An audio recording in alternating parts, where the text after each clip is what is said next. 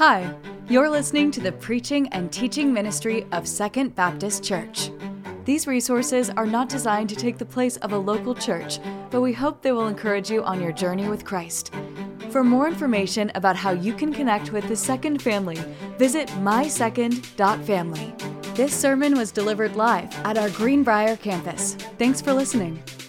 As we get started this morning, I want you to think about traditions, all right? We're starting a new series today called Traditions. So I wanted to frame our mind around this morning. So think about right now, what are some of your favorite family traditions in your family that you do every year? What's a favorite family tradition? So a tradition is something that you do regularly that gets passed down. Okay, and so my family has a lot of traditions.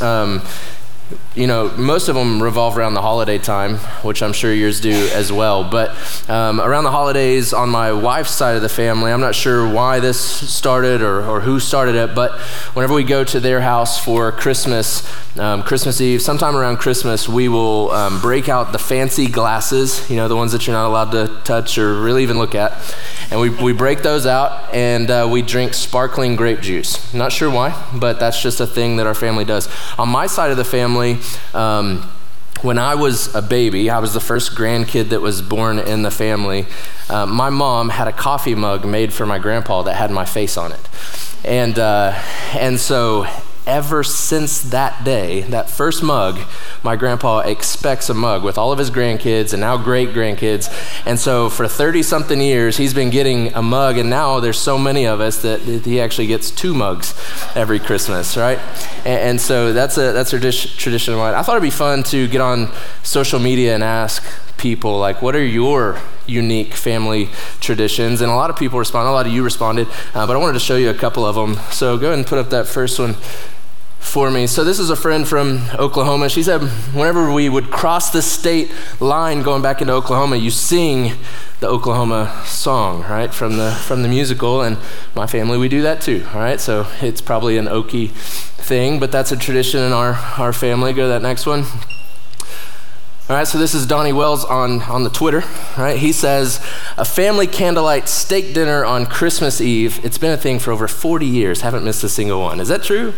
Man, that's a long time. So 2 years ago, my family, we kind of started something similar. We do steak and shrimp or lobster or something like that on Christmas Eve, and I think it's a good thing to keep going. All right, what's the next one? Jill Chandler, she says that the Chandler family goes to the beach the week after Christmas, and I think Pam speaks for all of us asking if we can join the family, right? That sounds awesome. All right, what's the next one? So this is a buddy from high school. He says, pickle on the Christmas tree and getting your nose buttered on your birthday. Now, anybody heard of this? Because he says it just like you should know what this is, right? I've heard of the pickle on the Christmas tree thing, that one maybe, but getting your nose buttered on your birthday. So has anybody heard of it? Is this a thing in your family? Nobody. Okay. So I said, man, you're gonna have to help me out. What is butter on the birthday? So go to that next one. He says, at some random point of the celebration, someone would just come out of nowhere behind you and slather butter all over your nose. So I think that sounds like a fun tradition to start. Maybe it could be a Mother's Day tradition. I don't know. All right. So I thought those are fun. So we're starting this new series today called Traditions. That word is used a couple of times in the book of 2 Thessalonians. And whenever Paul's saying that, he's talking of something that's being passed down to them. All right, information, things that are being passed down, and really they're guidelines for his followers. And so these traditions, they inform and affect our lives in very tangible ways. And today, the thing that he's going to pass down to us, the tradition he's going to pass down, is the message on how do we make it through when life is hard. How do you make it through when life is hard? You maybe caught that theme in the worship songs that we even sang this morning. How do we make it through? Right? And what he's going to show us is that we keep moving forward, we keep fighting, and we trust God for the victory. Right? So if you have a Bible, open it with me to 2 Thessalonians chapter 1. 2 Thessalonians. We've been in the first Thessalonian letter, and today we're starting the second one. And so as you're turning there, understand a little bit about this letter. It's really just a continuation of his first letter that we just walked through. Most people think that 2 Thessalonians was written just weeks after the first letter, at most a year. But it was a really short time after writing the first letter that he writes the second letter. And because of that, a lot of the same talking points are the same. The first letter deals with persecution, and it deals with the return of Jesus. Okay? And how he talks about the return of Jesus is in the midst of what you're facing, Jesus' return is going to make it better. And that's where he picks up today in 2 Thessalonians chapter 1. And so before we read it, I'd like us to pray. I'll pray for us. Why don't you pray for yourself that God would speak to you in this time? Let's pray. God, we just want to pause as we open up your inspired, perfect word given to us. We're opening that up now, and so I pray, God, that in this time that your Spirit would speak directly to us, and that you would change us and mold us and make us more into the likeness of Jesus this morning. Would you use this time? Would you speak to us? We're listening, and we love you. It's in Jesus' name that I pray. Amen. All right, 2 Thessalonians chapter 1. Let's pick up in verse 3. Paul says, we ought to thank God always for you, brothers and sisters, and rightly so, since your faith is flourishing and the love each one of you has for one another is increasing. Therefore, we ourselves boast about you among God's churches, about your perseverance and faith and all the persecutions and afflictions that you are enduring. It is clear evidence of God's righteous judgment that you will be counted worthy of God's kingdom, for which you also are suffering. Since it is just for God to repay with affliction those who afflict you, and to give relief to you who are afflicted along with us. This will take place at the revelation of the Lord Jesus from heaven with his powerful angels, verse 8, when he takes vengeance with flaming fire on those who don't know God and on those who don't obey the gospel of our Lord Jesus. They will pay the penalty of eternal destruction from the Lord's presence and from his glorious strength on that day when he comes to be glorified by his saints and to be marveled at by those who have believed, because our testimony among you was believed. Verse 11, in view of this, we always pray for you that our God will make you worthy of his calling, and by his power fulfill your every desire to do good and your work produced by faith, so that the name of our Lord Jesus will be glorified by you and you by him, according to the grace of our God and the Lord Jesus Christ. All right, so that's where we're going to base our time this morning. And I want to show you three things. He kind of says them in this passage. He says, we do this for you, we do this for you, and we do this for you. And so we're just going to look at those three things. The first one is, he says, we ought to thank God for you. What he's saying is first, number one, he's thankful for their progress. Thankful for their progress. So my freshman year of high school, I was very small, like short, scrawny.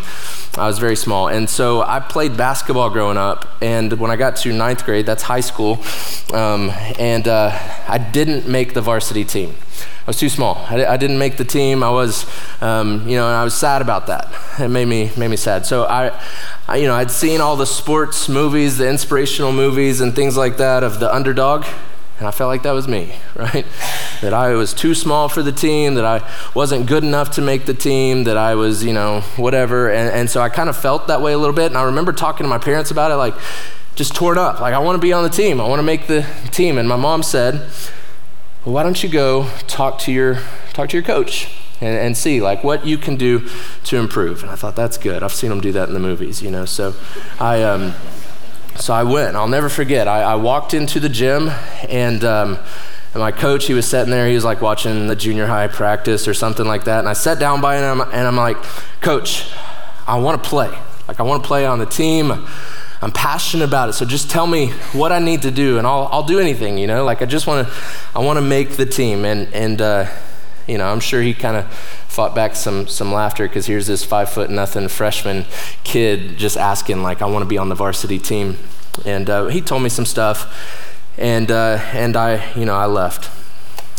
So I kept going to practice every day, right? Kept going to practice. I worked hard. I listened to the things that he told me to do. I kept a good attitude. And you know what? I not only made the team my sophomore year, I was starting varsity my sophomore year, right? Kind of like Michael Jordan in that way. I don't want to brag, but it's an underdog story. It really is, right? And so here's the thing about that, though. I'm sure I did increase in skill, and I'm sure I got better. I'm sure I listened to the things that he told me to do. But the reason is, over that summer, freshman to sophomore year, I grew like 6 inches, right? And so that's why I made the team. It took time, but I had grown. That's what made the biggest difference. And really, I think that's what Paul is saying here. He's saying that the Thessalonians are making progress, that they are growing. Look at verse 3. He says that their faith is flourishing and that their love is increasing. Their faith is flourishing. That word that he uses there, that's translated flourishing in our Bible, it speaks of the healthy kind of growth like a plant makes. Right? And so it takes time, but it's like he's saying, it's like a strong oak tree. It takes a lot of time, but when it's done right, when it's in the right environment and the conditions are right, it causes that tree to grow big and strong, and its roots grow deep. And that's what he means by flourishing, that their faith is growing, and it's flourishing, right? It's big and it's strong. And he says that their love is increasing, or it's growing. The Greek word there describes something that is spreading out widely, like floodwaters. That's the imagery that word gives off, that their love is just going out like a flood. And Paul is saying that their faith is growing like a healthy plant, and their external love was spreading out and affecting everything around them. And so he says to these people in Thessalonica that are facing some tough things, he says, your faith is growing strong, your love is spreading out, and it's being seen by everyone. And I think the point for us, the application for us today in Greenbrier, Arkansas in 2022 is this, that you should be making forward progress in your walk with Christ.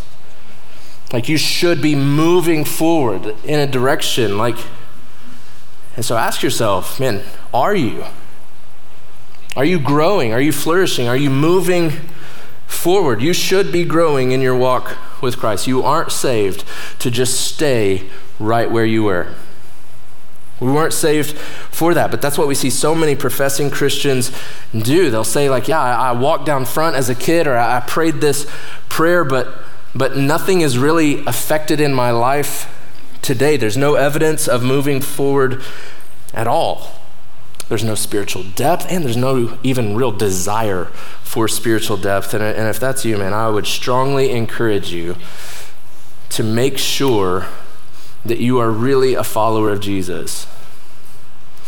If you are not growing, if you are not pushing forward, making progress in your faith, you need to check yourself and ask, am I really a follower of Jesus?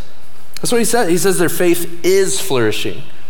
Their love is increasing. These are currently happening. Like, they are currently happening. Action is taking place. And they're not finished yet. They haven't arrived. They're not perfect. And Paul isn't saying that, but movement is happening.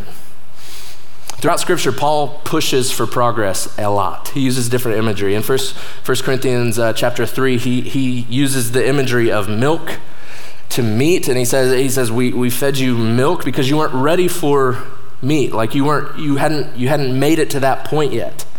In Colossians chapter 2, he says this, he says, so then just as you have received Christ Jesus as Lord, continue to walk in him. Like that shows us progress, that shows us that something is actually happening. And so what we need to hear is that progress is evidence of our faith. Like, let's be clear, like, that our progress, the things that we do don't save us, but they are evidence that change has happened in our life. Galatians chapter 5 says there that the fruit of the Spirit, right? That imagery of fruit, that comes from something that is alive. Fruit does, right?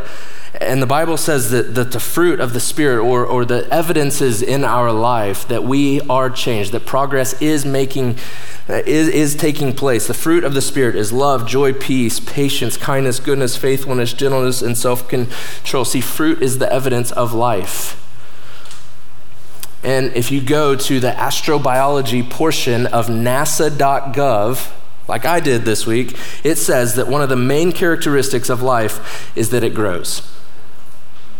Or to say it another way, stuff that doesn't grow is dead, right? And so if something is not growing, it's dead. And Paul says, whenever he looks at them, he says, I'm thankful for your progress. I'm thankful that you are growing, that you are flourishing, that your love is increasing. And I think we would do well to ask ourselves and say, is my faith, is my walk making progress? It's an evidence of life. The second thing that he says in verse 4 is that he says he's proud of their fight. Proud of their fight. Now, remember the context of what's happening here. They're facing persecution. If you remember in Acts chapter 17, if you're with us through our First Thessalonians series, we talked about how Paul was ran out of town by an angry mob, right? And then that mob began to mess with the people constantly there. So they're facing this persecution. And he says in 2 Thessalonians verse 4, he says, therefore, we ourselves boast about you among God's churches, about your perseverance and faith in all the persecutions and afflictions that you are enduring. So basically, if I could summarize what Paul just said, he's saying, we are so proud of you. We are so proud of you. We tell everyone that we see about you and about your faith and how you are persevering through some of the hardest things that you could ever walk through. We are proud of you that you are persevering. And then he encourages them to remember where their hope comes from. Again, this is a theme in his first letter as well. He says, our hope is this, that Jesus will settle the score. Whenever we're facing these difficult things, he points to Jesus and the victory of Jesus and the return of Jesus. I like the way Eugene Peterson translates this verse in the Message translation. I'll just say I probably wouldn't preach from the Message translation, but I do think it's a helpful side tool to look at different things. And so look at what Eugene Peterson says here as he summarizes that section, verse 5 through 10, about Jesus' return. He says this, all this trouble is a clear sign that God has decided to make you fit for the kingdom. You're suffering now, but justice is on the way.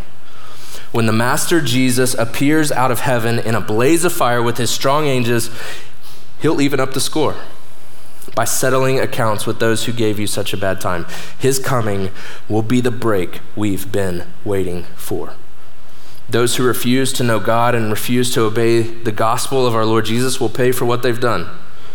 Eternal exile from the presence of the Master and his splendid power is their sentence, but on that very same day when he comes, he will be exalted by his followers and celebrated by all who believe. See, Paul's saying, you are facing some difficult things now. You're suffering now, but Jesus is going to settle the score. His coming will be the break we've been waiting for. And so don't miss what he's saying here. He's pointing to a day when Jesus will return and make all things right. And he does say, like we need to make sure we understand this, that at the end of all of this, either at the end of our life or at the point when Jesus comes back, there are only two groups of people. There's those who don't belong to Jesus and those who do belong to Jesus. This is what Paul is clearly saying here.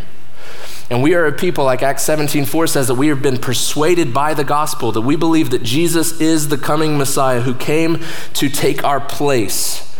He died a death that you and I should have died. Our sin separates us from God. Jesus took on the wrath of God. He took on that penalty, willingly went to a cross and died for you and for me.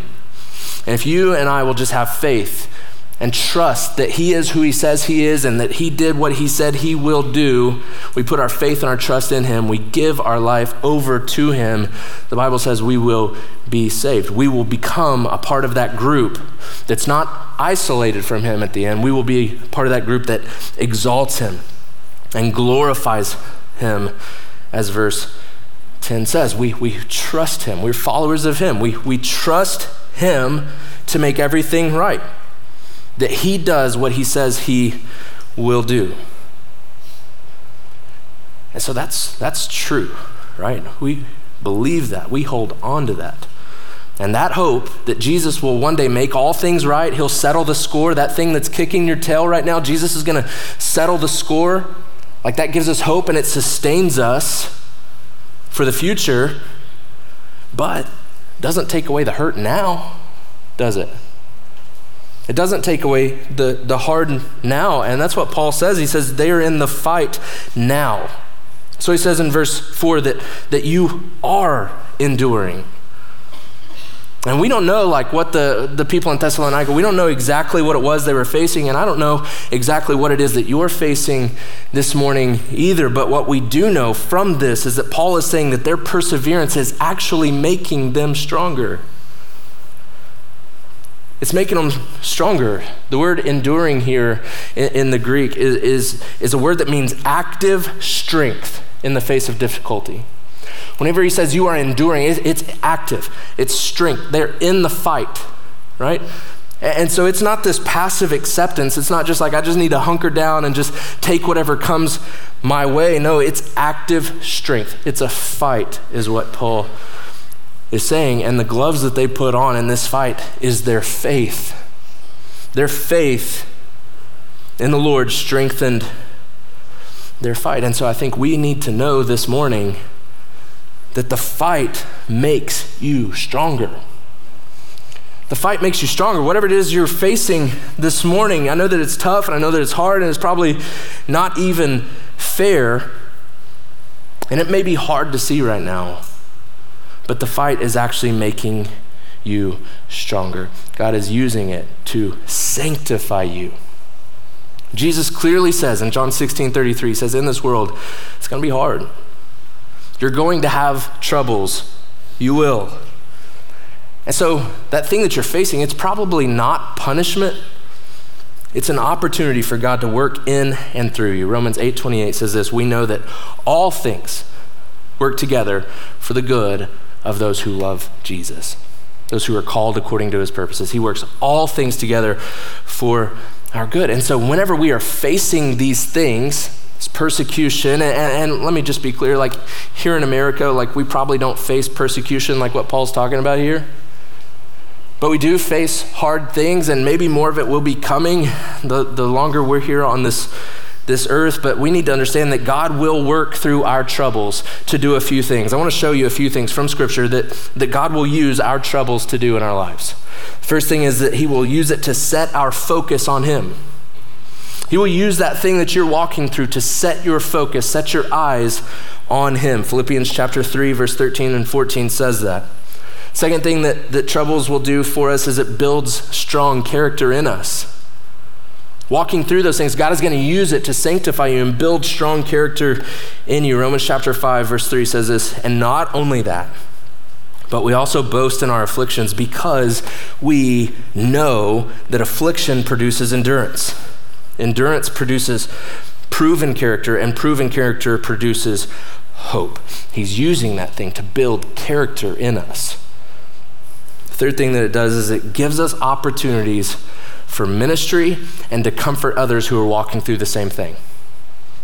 All right, 2 Corinthians chapter 1 says this, blessed be the God and Father of our Lord Jesus Christ, the Father of mercies and the God of all comfort.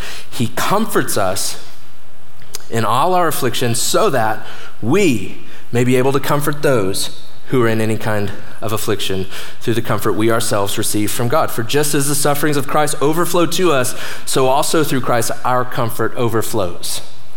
You see it? So you may be walking through that thing because somebody next to you needs to see Jesus in and through you. In that waiting room, in that hospital bed, in that situation where you are, he may be using that so that others can see him. He may be using you to show comfort to them. The last thing that walking through troubles will do is it grows us in our faith and our love. Just like Paul says that the Thessalonian people, they're growing in their faith and in their love. James chapter 1, verse 2, consider it great joy, my brothers and sisters, whenever, not if, but when you experience various trials, because you know that the testing of your faith produces endurance. And let endurance have its full effect, so that you may be mature and complete, lacking nothing. So whenever we're facing different things, different troubles, different trials in our lives, man, just know that the fight is making you stronger, that God is using those things in your life to sanctify you. So stick in it. Like, don't bail. It's so easy whenever we encounter situations just to throw up our hands and bail whenever things get hard and say, man, it's too hard. Like, I can't do this. I can't follow a God that would allow whatever. Or maybe it's this that we say, it's just easier to just step away and do this thing over here. It's easier to live how I want to live. This whole Christianity thing has caused issues for me. It's caused issues in my relationships with my family or at my job or different things. And so it's easier if I just kind of set it aside and we just bail. And so I want us to ask ourselves this morning, are you willing to stick it out? Like, are you willing to stick it out and understand that the fight is making you stronger and you're going to pay the price to get the reward that he talks about in verses 5 through 10? Are you willing to stick it out? The good news is we don't have to stick it out alone, right? That's how he finishes this first chapter. He says, finally, number 3, that he's praying for power for them. Verse 11, he's praying for power. In view of this, verse 11 says, we always pray for you that our God will make you worthy of his calling, and by his power fulfill your every desire to do good and your work produced by faith, so that the name of our Lord Jesus will be glorified by you and you by him, according to the grace of our God and the Lord Jesus Christ. See, Paul is praying for them for their ongoing sanctification, for their ongoing process. And that's just it. Sanctification is this big word that we use sometimes in churches that just talks about the ongoing process that you and I are in as followers of him molding us and making us more into the likeness of Jesus. And it's a process. Like, we're not there. We don't arrive until the day that we walk through the gates of heaven. But he's molding us and he's making us into the likeness of Jesus. But we need to understand that the power for all this comes from God. It doesn't come from us. That's what Paul prays for them. He says that God does it all, that he makes you worthy, that he helps you to do good. In other words, he's saying he brings about the growth in your life. He gives you the strength to endure. We don't have that ability on our own. We don't. And so what we do is we do like Paul here, and we hit our knees and we pray and we ask God to give us the strength to do what only God can do.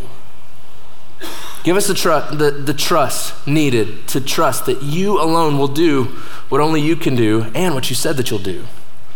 All right? That's what Paul prays for them.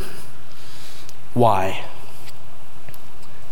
So that, verse 12 says, Jesus will be glorified. Jesus will be glorified, and you, church, will be glorified by him. That's how verse 12 finishes. That's how Paul finishes this opening chapter of 2 Thessalonians. That's the ultimate purpose in all of this. Our progress, our endurance, all of it is for the glory of Jesus. And he's going to work in us to do those things. And as his people, we live and we grow in him, and his glory then radiates from us so that others seeing will know him. It's like the electricity that flows through a light bulb. The power and glory of Jesus works in us and shines through us. And the church becomes that city on a hill, right? That's the picture. I was in my office one day working when I got a call from our preschool. My youngest son, Ames, he was climbing. some chairs or a stool or something. I don't know. He fell, he's 3. He fell back, cracked his head on a windowsill, and split his head open, right? And there was blood everywhere, and I don't do well with blood at all, but I was tough, right? I acted tough. So they brought him over, and we're getting him cleaned up, and we put a cold rag on the back of his head so that we could take him to the doctor's office, and Ames needed a few stitches. That's what he needed. He needed some stitches in the back of his head. And so we called one of the pediatricians in the church, and he said, yeah, bring him over. And he got him in to put these stitches in his head. So we get there, and Ames is hurting, like he is. He's hurting, but I was proud of him. He was tough. He was acting really tough. And so they laid him there on the little bed, and they start putting stitches in his head. And I sat right there by him, face to face with him, and held his hand and told him, I said, just look at me. Just look at me. And he was so tough. All right? He was hurting. But he kept his little eyes locked in on his dad. And I was there with him through the whole thing. And I think that's the picture of what Paul's trying to teach us in this first chapter. The life is painful. It hurts. But if we just keep our eyes on our Father and we trust him to do what only he can do, well, then we're going to see progress. And we're going to see endurance building in our life. We begin to understand that the fight is actually making us stronger. We don't focus on what the world is doing to us. We focus on what God is doing in us. And he's doing something new in us. And he's stretching us, and he's growing us, and he's growing our faith, and he's growing our love for one another. And one day, he's going to once and for all settle the score. He is. But until then, let's take our eyes off of ourselves and trust him for the progress. Trust him for the endurance to make it through. Trust him that he is going to settle the score. And let's watch as he is glorified in us and through us. Thank you for listening to the preaching and teaching ministry of Second Baptist. We hope that we will see you in person this next Sunday.